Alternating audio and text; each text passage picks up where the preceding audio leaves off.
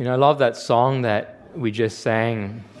And I think for all who have walked with Jesus Christ on the pilgrim road, the road going home to heaven's city, Zion city, all of us can echo that in our hearts, those words that we just sang. Mine are tears in times of sorrow, darkness not yet understood. Through the valley I must travel where I see no earthly good. That is the Christian life and experience. But, though we walk through the valley of the shadow of death at times, we can sing as we did in that last stanza, mine are keys to Zion's city, where before the King I walk. There my heart has found its treasure. Christ is mine forevermore. That's the ultimate joy that we have as Christians. Brothers and sisters, as we begin our service today, our time with the Lord in the Word, let's just go before Him in prayer and ask this God who has prepared for us a home in Zion City to speak to us. Father in heaven, I love how the psalmist said, "Oh God, that the days that you have are numbered for us, made so that we could walk with you. And yet, God, day after day, we search for worldly treasure and we forsake the King of Kings.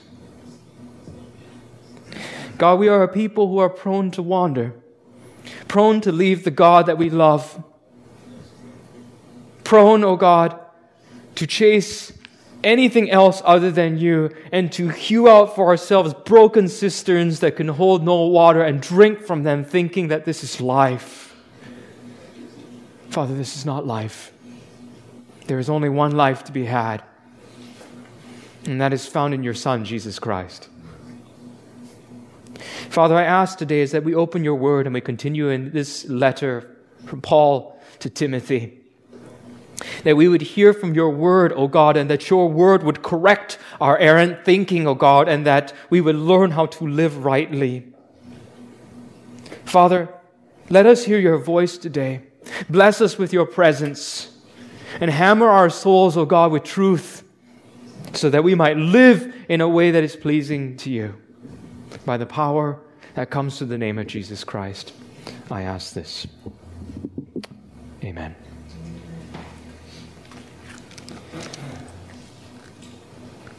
Let me begin with a reading of our text of Scripture today from 1 Timothy chapter 5, verses 1 to 8. You may follow along in the Bibles there in the pews, or you can read it on the slides. 1 Timothy chapter 5, verses 1 to 8. Do not rebuke an older man, but encourage him as you would a father. Younger men as brothers, older women as mothers, younger women as sisters in all purity. Honor widows who are truly widows, but if a woman has children or grandchildren, let them first learn to show godliness to their own household and to make some return to their parents. For this is pleasing in the sight of God. She who is truly a widow, left all alone, has set her hope on God and continues in supplications and prayers night and day. But she who is self-indulgent is dead even while she lives. Command these things as well, so that they may be without reproach. But if anyone does not provide for his relatives, and especially for the members of his household, he has denied the faith and is worse than an unbeliever. The text that we have just read today has one big idea. And that is absolutely critical, absolutely important for us to understand how Christians in the family of God are to treat each other. The family is one of the greatest metaphors that's used all throughout the New Testament to describe us as Christians, what we are towards one another. The church is not a corporation. It's a family composed of flesh and blood human beings, of people and not programs. The importance of having a close, functional family really cannot be understated. Just this last week, I read a research paper published in the Linacre Quarterly, which is the oldest continuously published journal on bioethics in the United States. And one of the things that it showed was that things like divorce, parental separation, lack of commitment in terms of cohabitation, as opposed to marriage, had majorly adverse effects on children and on society in general. Custodial mothers can lose up to 50% of their pre-divorce income. Children in such homes are generally more likely to grow up in poverty. The loss of a father, it wrote, results usually in a loss of emotional security, and that in turn can affect sociological and psychological development. GPAs from families where there are kids who come from these homes are generally much lower. And families that are married, on the other hand, and have these secure relationships, on the whole, tend to be more successful, richer, and also more involved in civic responsibilities, such as volunteering for a school, serving in a church, or being generally engaged in community activity. The stats basically in that paper go on and on and on, but the message is undeniably clear. The truth of the matter is that though we have statistics, though, to back us up, and everybody knows it's true, this has done very little to fix the problems, the social problems that are plaguing us as a society. We all know that it's better to have intact families, and yet I could say right now, arguably, that our families are in the most trouble that we have ever been in, and perhaps things are getting worse. The Christian church of North America really is not spared this, I would say, as well. I think it's quite sad to see the devastation that's hit the church. When I was in seminary, I remember a professor asking us in our family studies class to put up our hands if we came to know Jesus at a young age, or we had family members that actually taught us about Jesus Christ when we were young. And many of these, who are budding students coming up in the ministry to serve in churches raised their hands. Good percentage didn't come from families that taught them about Jesus, but there were a large number who did, as you should expect, from children who come from Christian families, who taught them about the gospel. But the next question that the professor asked was really stunning. And he asked us that if you would consider your parents to be exemplary to you and your role models for Christianity and a marriage that you want to emulate, put up your hand again. And less than a fifth of those hands that had been put up went up. Now, the saddest thing about this is to think that even in Christian seminary, the vast majority of children who had professed that Jesus Christ, had been instrumental in their lives through their family, they themselves could not affirm that their own parents were leading exemplary Christian lives and taught them about the Christian faith. Taught them the basics, but not in a way that they would look at and say, I want to be like mom and dad. And that to me is such a sad thing. I fear that the statistic in the church actually is not that different from that. How many would actually look at parents as role models worthy of imitation that they could look at and say, I want to follow mom and dad as they followed Jesus Christ. Church, what does a functional family mean or look like? What does it look like in the church? What does it look like in society? And that is the question that the Apostle Paul wants to grapple with today. What is it supposed to look like? What is the family of the church supposed to look like? How are we to treat each other? So, as we look at this text, I just pray that the Lord would open our eyes and that we would see things in here today from God's Word of how we are to live. Let's walk through this text a couple verses at a time. Let's read verses 1 to 2 again. Do not rebuke an older man, but encourage him as you would a father, younger men as brothers, older women as mothers, younger women as sisters, in all purity. Here our text begins with the apostle giving instructions to this young pastor Timothy on how to treat different groups of people in the church. And the way he does it is that he begins by first focusing on 4 different groups, beginning with older men. Now, what's fascinating about the apostle's comments here is that they are uniquely biblical, I would say, and they are neither Western in cultural thinking or Eastern in their flavor. In many Eastern cultures, you have a sense that you are supposed to respect those who are older than you. For example, amongst us Asian people, it is unthinkable for us to look at somebody in our parents' generation and dare to call them by their first name. That will get you killed. So you don't look at that person and say, that's Tim or Susie. You say, that is Uncle Tim, and that is Auntie Susie. And in some cultures, you even nod your head with a little bow. Nobody teaches you to do that, but you know very well in society that is what is expected of you. Now, this is so ingrained actually in Asian thinking and in the culture that it's actually hard to physically think about doing anything else, especially if you've been taught this way since you were young. I remember as a young man growing up here and experiencing this cultural clash, as a Caucasian friend's parents introduced themselves to me for the first time, and I said, "How do you do, Mrs. T?" And the lady looked at me and she said, "No, Mrs. T is my mother. Call me Sharon." And she stuck out her hand. Now, I had trouble with this, and I kind of stuttered at it. I said, "Sharon?" It felt like I was swearing, right, to do that. It actually took me numerous instances of me fumbling through her name over the course of the next few months and her polite correction for me to be able to become comfortable calling her by her first name.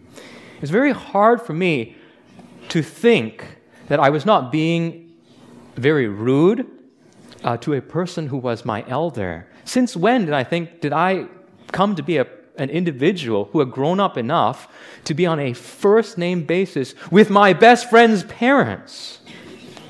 Now, in North America today, the way our culture is, very few people insist on being called Mr. and Mrs., unless they're perhaps over 60 and they come from a generation in which people were largely formal in the way that they interacted with each other.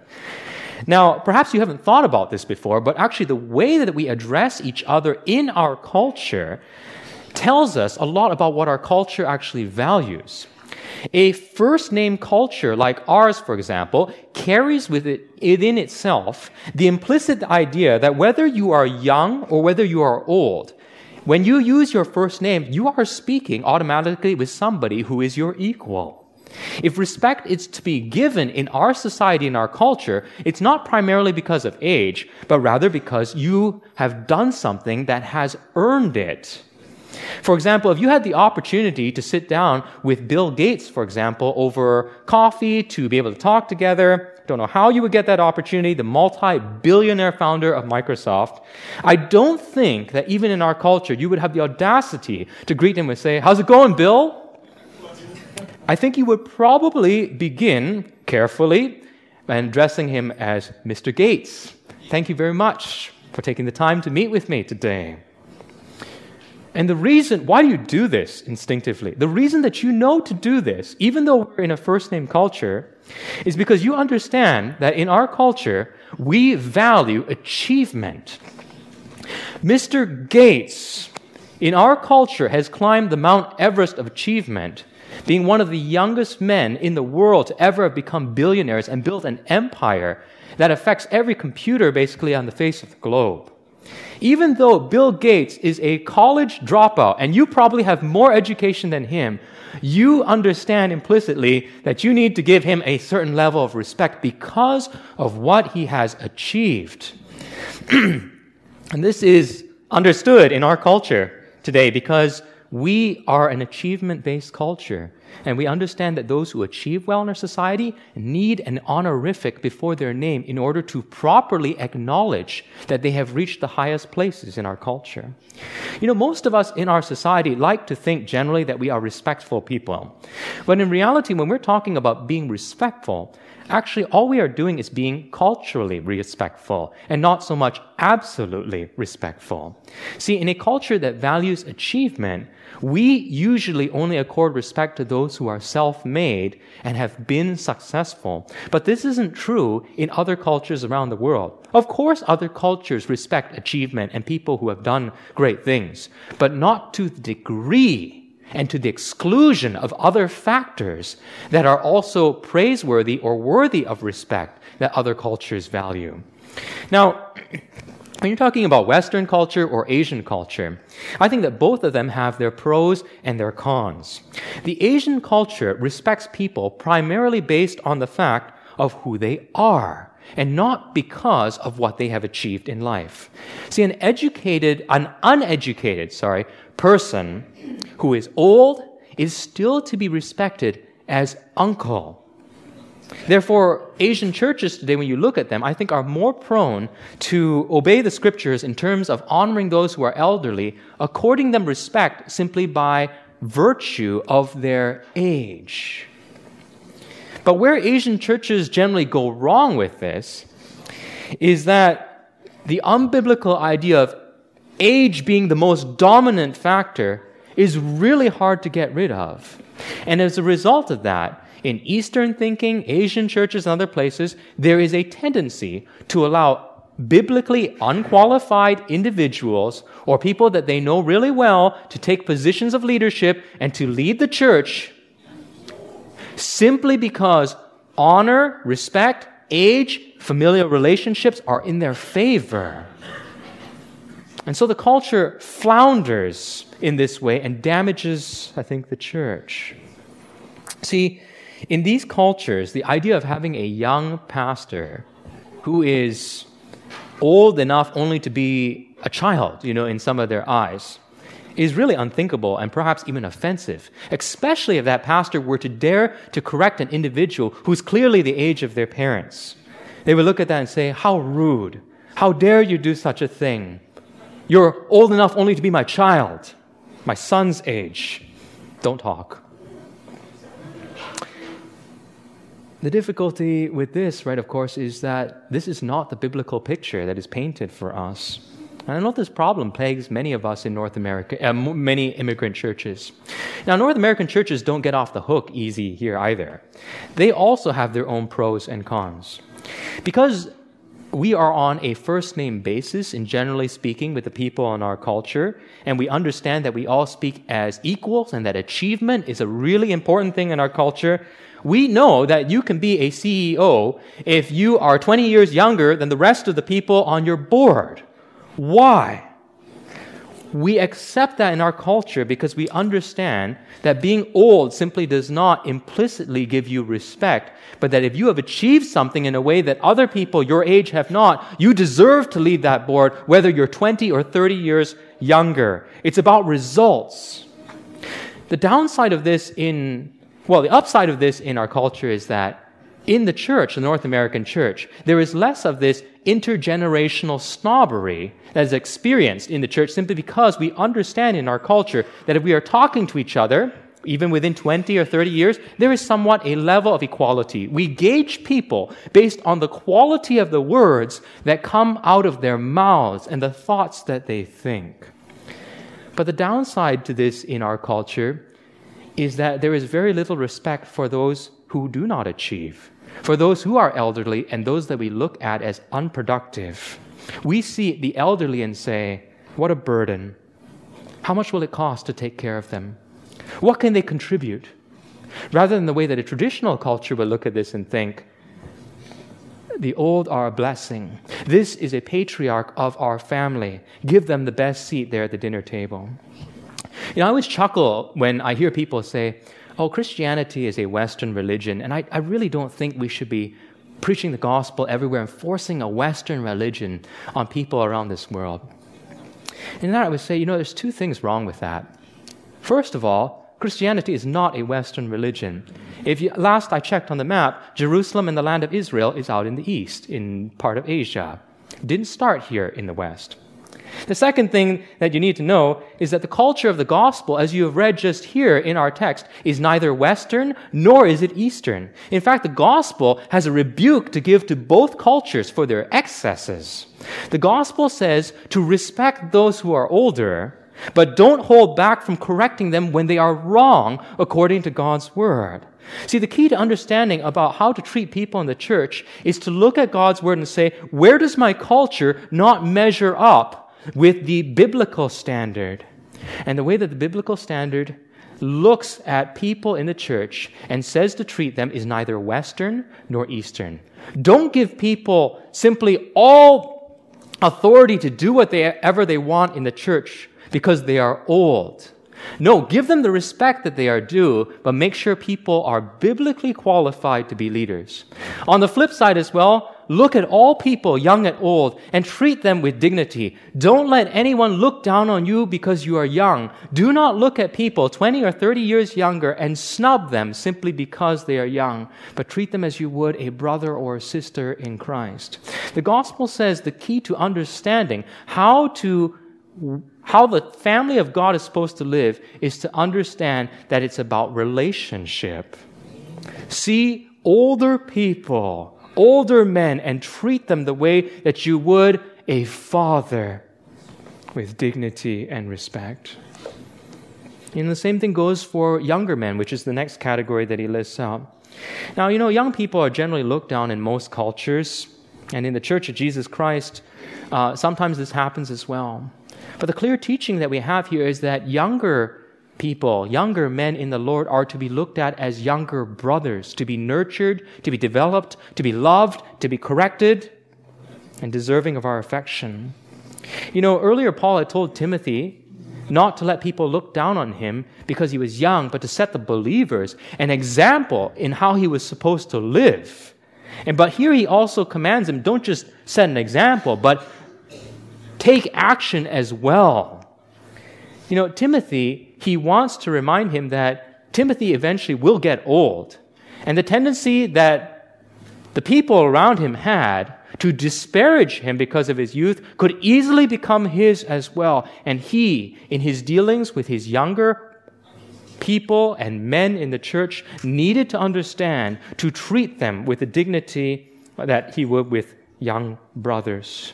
Yes, I know working with young men, younger than myself, or even people like myself, they can be impetuous, brash, so love-struck that they make decisions that are absolutely silly to the rest of us who seem to know better. And we are flabbergasted, by the things that they do and their passions. But the biblical teaching is not to snub such individuals or to disparage them or to dishonor them, but to treat them with respect and to build them up as you would brothers. What those who are younger in our church need is not blunt contempt, but biblical correction instead. Paul moves on and he goes to another category. The same is true, he would say, for those who are older women. Don't treat them just like anybody that you meet off the street, but treat them as you would a mother. Not as people to be ignored or to be tolerated or people to roll your eyes at, but with the great dignity that comes with motherhood. Now, the image of a mother raising her children is universal and extremely powerful. All relationships in this world are intertwined in some fashion or another, but only the relationship of a mother and a child is one of life actually carrying another life. The mother's own body will be the shield and warmth for a little child that could never protect itself and requires the security of its mother's womb to be able to grow and to be able to be birthed. The mother's hands are the hands that feed that little child, dress the little child, change the poopy diapers, and basically give that child its life. The biggest football players, the strongest military men, and the smartest scientists in the world all have one thing in common, and that is they started off as itty-bitty little babies that needed to drink milk from their mother's breasts. These people, no matter how great they become to be, whether it's the President of the United States or a janitor who works in some place that nobody ever sees, all of them at one time in their lives found refuge from the perils of the world by hiding behind their mother's skirts and clinging to their legs. See, a mother never clocks out of her job. And the time that she spends rearing a child is longer than the longest PhD program in the world. A mother's baby may grow up, but a grown-up never ceases to be her baby. See, a mother bears on her own body stretch marks, scars, wrinkles, and gray hairs that were not there at the beginning when that child started out on their life. And you look at that and you say, how can a mother possibly ever be repaid for the sacrifices that they have made for their children? Never. It can't. And when you think of the older women in the church, and you think of the sacrifice of mothers, this is exactly why we need to take the hands of the old saints, the old women saints in our church, and as we stroke them and look at them and look into the eyes of aging parents who might not even really remember our names because of dementia, we are to look at them and to honor not the wrinkles on their hands, but what those wrinkles represent. Hands that gave us life. And this is how the church wants us to look at older women in the church, with all the dignity and adoration that is due to those who have given themselves selflessly. Honor older women as mothers. But Paul doesn't stop there. He goes on to his fourth category. That's what you do with older women. What do you do with younger women? And he says, treat the younger women as sisters in all purity. They are to be loved as dear family members with affection, care, taking care of those who are vulnerable. This would have been especially important for Timothy, who would have worked probably with a number of young women. And he had to make sure that his conduct didn't lead him down a road of sexual temptation or sin that would damage the reputation of the gospel of Jesus Christ. And oh, how much damage has been done in this area when pastors or leaders have failed. As St. Dominic, the founder of the Dominican order of preachers that still exists today, started with just 5 people, but by the end of his life, basically had thousands of followers, devoted his life to preaching the gospel and living a holy life. And on his deathbed, he confessed his deepest and darkest sin. That though he had always been sexually chaste, his great sin was that he enjoyed talking with younger women more than he did with older ones. And I read that and I thought to myself, if only the church and the sins of its leaders and its people were of that magnitude. Too much sexual abuse, adultery, and immorality have plagued churches. And yet the apostles' instructions are clear. Timothy, look at the younger women in your congregation and treat them as you would a sister, not to be abused, but to be cherished, ministered to, and loved. All to say, fathers, mothers, sisters, and brothers, how should we as a church look at the relationships that exist here? We should think family. Family first. And I think the North American church has fallen very short of this in terms of really thinking of the church as being a family.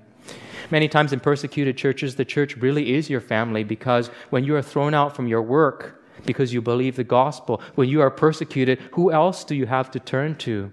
Even your own parents might throw you out for your belief in Jesus. So the church functions as your family. But here in North America, I think many of us don't depend on the church, but we shop for churches. We look at a church and we go from place to place saying, I've tried this one out. Can you imagine what it would happen if we shopped for family the same way that we shop for churches? I tried this one out. The brothers and sisters here, didn't have a good feel from them. I'd like a new set of brothers and sisters. Or I went to this other family the other day and visited it. The mothers and fathers there were great, but I hated their musical style. I need a different type of mom and dad. You go back and forth different places, and I think church hopping really is the equivalent of family swapping. How would you like it, if we didn't like things that our children did, and we threatened to say, if you don't behave, I'm going to go and get a different son, and this son will do what you never did.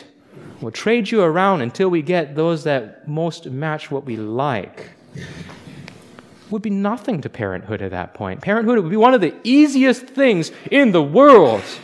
If you could take up one of those Amazon 30-day guarantees and say, I'm returning this to sender if it doesn't work. It's not how family works. From day one of your purchase, it's yours for the rest of your life. If only we saw the church in this way, brothers and sisters, and said, I know so-and-so is irritating. It is very hard to work with them. But am I also not a piece of work and difficult? and a sinner as well who is in need of the grace of God. As much as I put up with those in the church, do they not put up with me? Isn't that what it means to be family? Not that you have a perfect track record that is sinless, but of people who sin against each other and yet find forgiveness and grace that comes only through Jesus Christ. A family that we will take with us into all of eternity. Prolonged church hopping and shopping is playing church, and it is robbery. It is robbing yourself of the blessing of Christian family and robbing other Christians as well of the joy of having you as a blessing and a partner and a fellowshipper in the work of the gospel of Jesus Christ. Don't be a church thief by being a church hopper. Look at your family in Christ and say, through thick and thin, I am here just as my Lord is always there for me. It is my hope to follow Him and to emulate my Savior with my life. Church, I honestly hope that that will be the vision and heart for our family here at Westland Baptist Church. That we will look at each other not as an organization, but with the love that we should have as a family. But there's one more thing that we need to see here. I think it's an awesome thing to see that perhaps in this family of brothers, sisters, and, uncles, aunties, dads, moms, that we can be something that the world will look at and say, I want what you have. There's one more thing that Paul wants to focus in on here. Family also sometimes has people who are destitute and absolutely needy.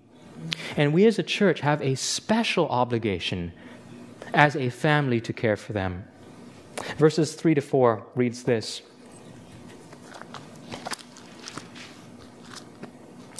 Honor widows who are truly widows. But if a widow has children or grandchildren, let them first learn to show godliness to their own household and to make some return for their parents. And this is pleasing in the sight of God. Now, the Church of Jesus Christ is composed of many biological families, but one thing that Paul wants to make sure of here is that those who are truly widows in the church need to be cared for by their church family. But the first responders that he wants to focus on are their immediate biological family, that is, grandchildren and children. See, for Paul and his explanation, Christian godliness is not an abstract concept, but a very practical action. And in the house of God, godliness actually begins at home. Now, serving a needy parent takes effort, that is for certain, but so did raising a needy child. And the truth of the matter is that no matter how much work that we as children do to serve our parents in their old age, we will never ever be able to fully repay them for what they have done for us. And that is why the Apostle Paul says here, make some return, not a full return on what our parents have done. And furthermore, he explains that to do this, do you want to know what God thinks about this? This is pleasing in the sight of God. Oftentimes people ask me, what is God's will for my life? Now, sometimes God directs people very specifically, telling them, for example, go into Macedonia and preach the gospel. But other times, His will for us is very ordinary. If you have aging parents or people who are dependent on you, you don't need to search very far to find the will of God. To love them and to care for them and to cherish them in the name of Christ as His follower is to please the Lord your God. See, it's not just a pastor's job to care for the widows and those who are poor in the church. It is the job of Christian families as well. Go and visit your widowed mother. Even though she barely can open her eyes or is cognizant of the things that you do for her, all of your best efforts will never be wasted as your Father in heaven looks down on you with pleasure. Verse 4, right? It says, it's pleasing in the sight of God. Do you want to know how you can make the invisible God smile, even though you can't see Him? Serve your aging parents. Love them in the name of Jesus Christ, and you'll put a smile on the face of God. But what about widows who don't have family? Look at verses 5-6 here. She who is truly a widow, left all alone, has set her hope on God and continues in supplications and prayers night and day. But she who is self-indulgent is dead even while she lives. Here Paul is talking about widows who are genuinely widows in the church in the truest sense of the word. They've got no family, no children, no relatives whatsoever to take care of them. And he says that this widow has no hope other than putting them trust in God. Just like Anna the prophetess, who devoted herself to praying day and night as a widow, so these widows also put themselves and their trust in a true anchor that is God Himself. They have no earthly anchors left. And the question is that anchor sure? And Paul contrasts this with a self-indulgent woman who lives for pleasure and for the things of this world. And he says that woman is spiritually dead even though she has physical life.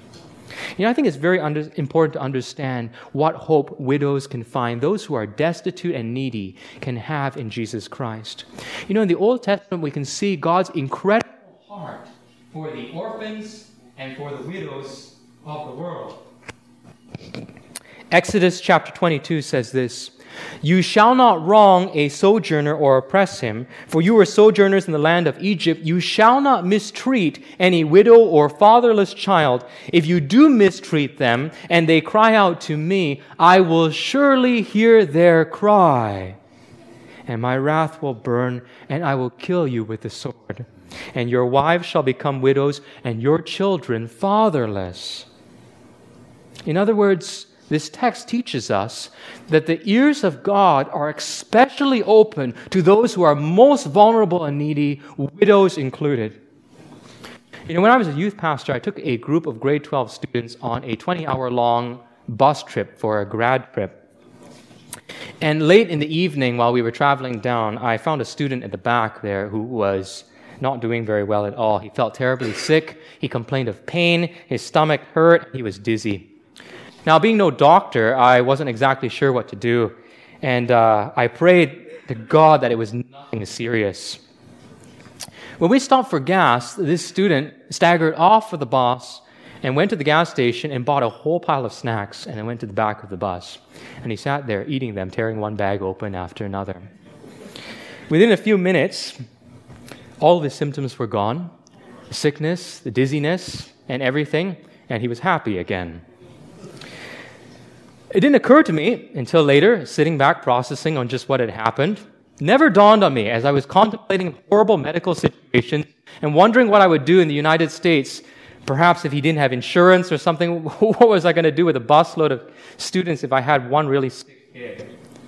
But it never dawned on me at that time that what was wrong with the 18-year-old boy was that perhaps he had never gone more than 6 hours between meals. And therefore, the pain that he was experiencing with his hunger was new and absolutely horrific and looked like death. These are the nature of first world problems. Now, my point is this, as I thought about that and processed that afterwards. If we are concerned about an 18-year-old boy who is in pain, but is fully capable of going to a gas station and acquiring his own food and feeding himself, how much more concerned would I be for an 8-month-old baby? See, I can look at an 18-year-old person and say, now, being wiser, you're not a cupcake. Just eat a bit and you'll be okay. Buy something and fix your problems. But I cannot look at an 8-month-old baby that is crying and say to that little child, why are you crying? Don't you know you've seen your mother for the last 8 months put your bottle in that diaper bag? Just help yourself to it and drink. Why are you bothering me? You know the reason that you and I would never say something like that is because all of us know in our heads that an infant is absolutely incapable of helping themselves. If you did not literally take that bottle and tip it to their lips, they would starve to death, even though food was 18 inches away from their head. See, I will run to a wailing 8-month-old who is hungry, but I have no sympathy for an 18-year-old that is hungry. And this is the point. Do you think that the God who is in heaven, who hears the cries of godly widows, who have no provision, have nothing in this world, no relatives to take care of them, especially in their culture where there were no RRSPs, do you not think that the God who hears the cries of the most helpless of his creatures will actually let them starve? If you or I, who are evil and know how to give good gifts to our children, know how to look at an 8-month-old baby that's crying there and say, "You aren't even mine, but I'm going to feed you so you don't die," how much more so will God who is in heaven take care of those who have absolutely nothing else in this world and cry out to him and say, "I've set my hope fully on you, God"? Do you not think that he will answer? I think he will. And the question for us is whether or not we want to be a part of the solution. To allow God to work for that widow miraculously or immediately. God can do both. And you look at the heart of Jesus, how Jesus loved widows. He commended the widow who had 2 coins, all she had to live on, and threw that into the offering basket. He raised a dead widow's son at Nain and gave the son back to the mother. Jesus, while he was dying on the cross, knowing that he was the eldest son and that his mother Mary, Joseph doesn't seem to be in the picture anywhere, was probably a widow, knowing he can't take care of her, arranges for his disciple to be her new son and to care for her in her old age. "Son, behold your mother. Mother, behold your son." Jesus loved the broken, the needy, and the widows. All this to say is that God cares deeply. If you find yourself in a situation where you have nobody to care for you, you are desperate, you are lonely, and you feel like you are abandoned, let me tell you and give you hope. The God of the Bible knows and he sees. And he hears especially your cries. And he can serve you either miraculously by sending ravens to give you food and feed you, or he can work immediately through brothers and sisters who drive to the place where you live and offer you a meal and a family. God works miraculously and immediately, and that's what we see in verses 7 to 8. "Command these things as well, so they may be without reproach. But if anyone does not provide for his relatives, and especially for the members of his household, he has denied the faith and is worse than an unbeliever." In other words, Paul is saying, church, the world is looking at you right now. Be blameless in the way that you treat the family of God. Be without reproach and allow God to work immediately through your hands. I think it's really important for us to understand this is not just the pastor's job or very spiritual Christians' jobs. It is the job for every single believer who has been placed in a position of leadership, authority, or is a provider for those in their household. To fail to do so and to provide physically for a family is to be worse, Paul says, than an unbeliever. Those who throw out aging parents and care nothing for them while proclaiming the name of Christ are hardly Christian. See, over and over again we read in the scriptures, you don't need to be an atheist to deny God. Professing Christians do it all the time. If you love the world, if you don't provide for the needy, if you have no forgiveness in your heart for those who sin against you, then you don't understand the gospel of Jesus Christ. Sure, you might be able to intellectually explain the gospel, but you don't understand the gospel. Because the gospel of Jesus Christ is not just informative, it's transformative as well. If the way that you live doesn't reflect compassion for the needy, then it's probably because you actually have not grasped God's compassion for you on the cross. Church, there is a great calling over our lives to live and to love the family of God and to treat our family members with the respect we would give to mothers, fathers, brothers, and sisters with all purity. Not just giving respect because they're old and failing to correct them when they're wrong. Yes, we must correct, but giving them the respect that God wants us to have for them. And for those who are most needy amongst us, God calls us to demonstrate His steadfast love and His kindness. He can serve them miraculously, but here in this text, we learn that the heart of God is to serve many of them immediately through their biological family who acknowledges Jesus Christ, and those who do not share their blood, but share in the blood of Jesus Christ, and will treat them as family though they have none. God calls us to be exemplary, to live a life of love and compassion. And the question that we have to ask ourselves is, how is this possible?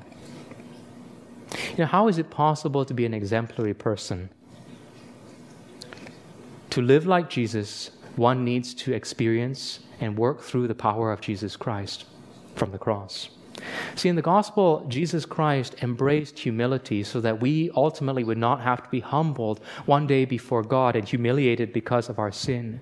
Jesus Christ became a man so that he could become our brother and a fellow family member in the kingdom of God. Jesus didn't just call us to help the helpless, but he came for us when we were helplessly lost in our own sins, completely unable to save ourselves. He gave his perfect life for us so that we could live. Jesus Christ, you look at him all throughout the Gospels. He dealt with thick-headed, dundering disciples who barely got it most of the time. And yet, though they were his spiritual youngers and perhaps younger than him in age as well, he never belittled them, shamed them, but encouraged them, strengthened them. Of course, he had hard words as well, and he told them the truth, but he loved them to the very end. And even Peter, who denied him, he told to turn again one day and strengthen his brothers.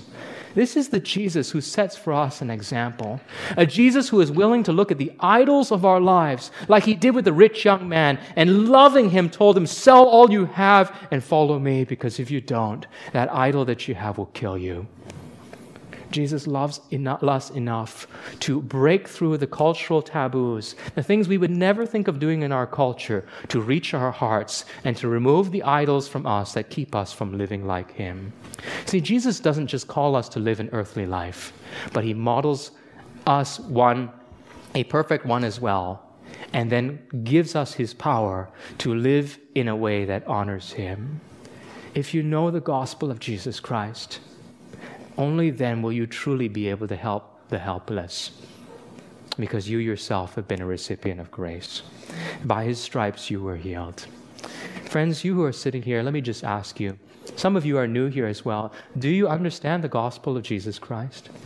Is it the joy of your heart? Do you think about what God has done for you in this glorious gospel? Do you realize just how lost you were in utter darkness and would have stayed that way if God had not chosen first to set his affections on you and to draw you out of that kingdom of darkness and to save your soul? He has done more for you than you could ever do to repay him. Just as we will never be able to repay a mother who has labored over us since we were a child and nursed us with her very own body, we will never be able to repay God for what he has done.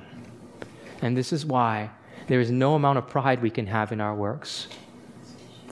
All that we do, all that we serve and give of in our lives is but a mere fraction, a mere candle compared to the Son of Glory in the works that Jesus Christ has done for us. Church, how does one be a light in this world? By understanding that we are recipients of the warmth and eternal light that comes from the true Son of God that lights up this entire globe. And only then will you be able to go out and reflect him. And may the world, as we live as lights who reflect Jesus Christ, be treated to a vision of God as they look at the family of God and see his face. Let's pray. Father in heaven, thank you so much for the cross of Jesus Christ. The cross doesn't just save us, but saves us into the family of God. A family that we will enjoy for all eternity. Lord, help us to love you and believe the gospel, and would you make us into a group of people who are known for their deep love for one another and for you. I pray this, Father, in Jesus' name. Amen.